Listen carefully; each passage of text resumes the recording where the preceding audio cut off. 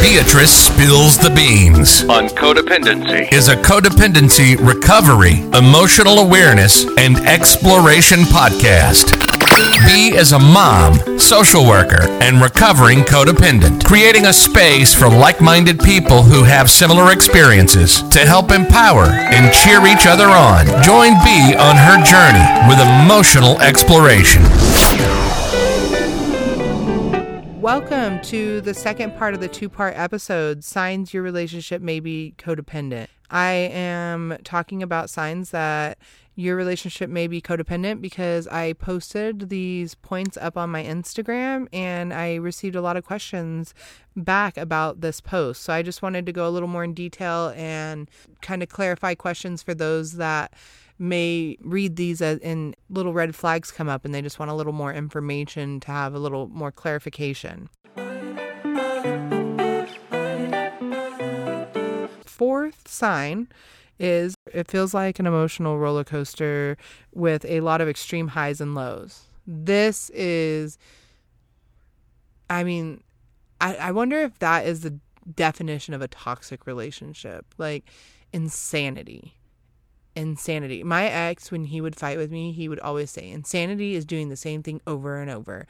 And talking to you and being with you and being in this relationship is insanity because we just keep doing the same thing over and over. And it was, yeah, you break up with me, you leave so that you can have a chance of scoring on some drugs or some ladies, or you need to get your addiction needs met. So you're going to fight with me so that you can go and do that. Yes.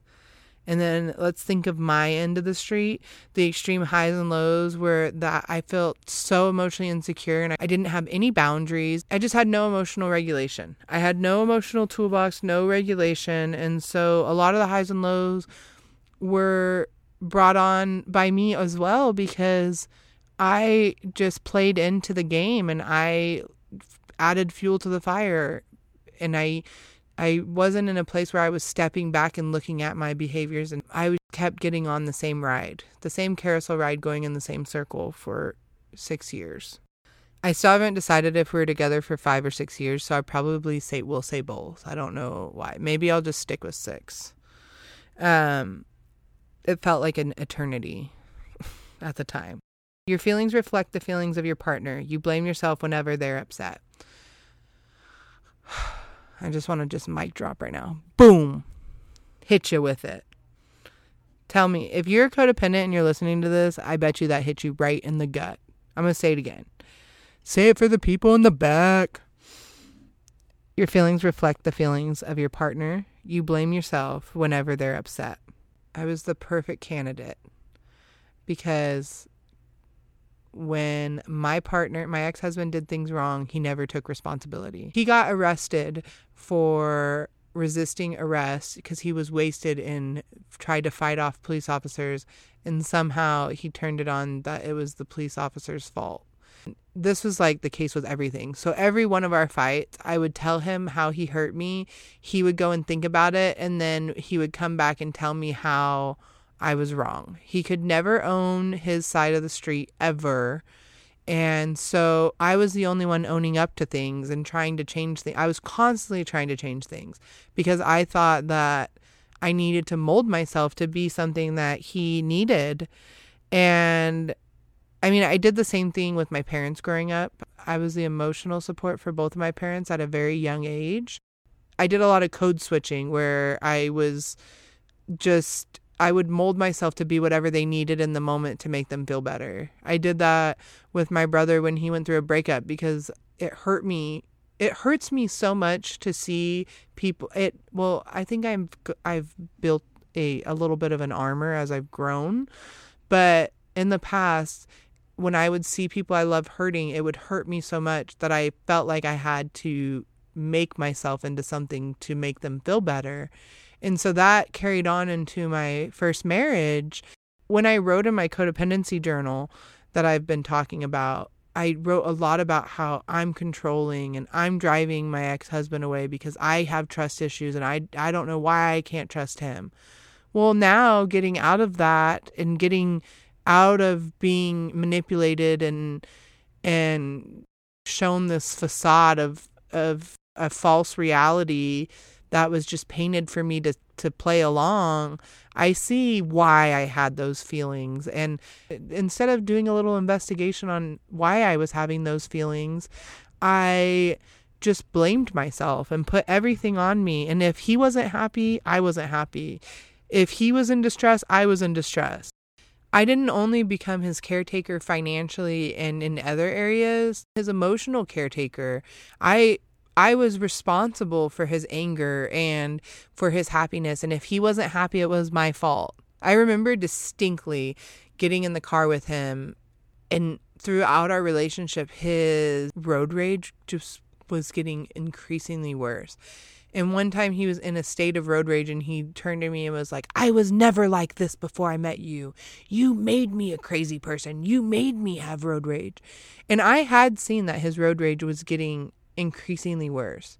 But now I believe that he just went through a phase of not showing that side to me, and it just started slowly coming out. But that was just a part of him. I don't feel like, I'm not going to take responsibility for his issues. Like, I have to take responsibility for myself, and that's a big enough job. So I'm not going to take responsibility for that. When I left, well, he left me. Let's not get it twisted. He broke up with me. But when I moved out, because I had to be the one to move out, he called me crying because he didn't know how to pay bills. He was 31 when we moved in together. That should have been a freaking red sign. He lived with his dad, and we moved in together, and he moved into a house. We found a house to rent with roommates, and he's 31, and this is my first experience. And he, so by the time we had broken up, he was 34, and he's calling me crying because he doesn't know how to pay bills. And I set him up for failure because I did those things for him. And I didn't follow, like, I just left without teaching him how to pay bills at 34 years old. Like, I didn't make him pay me my deposit back on my rent because I was so, like, I felt so bad that I had left him hanging, and I didn't teach the poor baby how to pay rent and pay his bills. So I didn't make him pay my deposit, and I told him he can give it back when he moves out of the house. Well, that didn't happen. Never got that back. Lesson learned.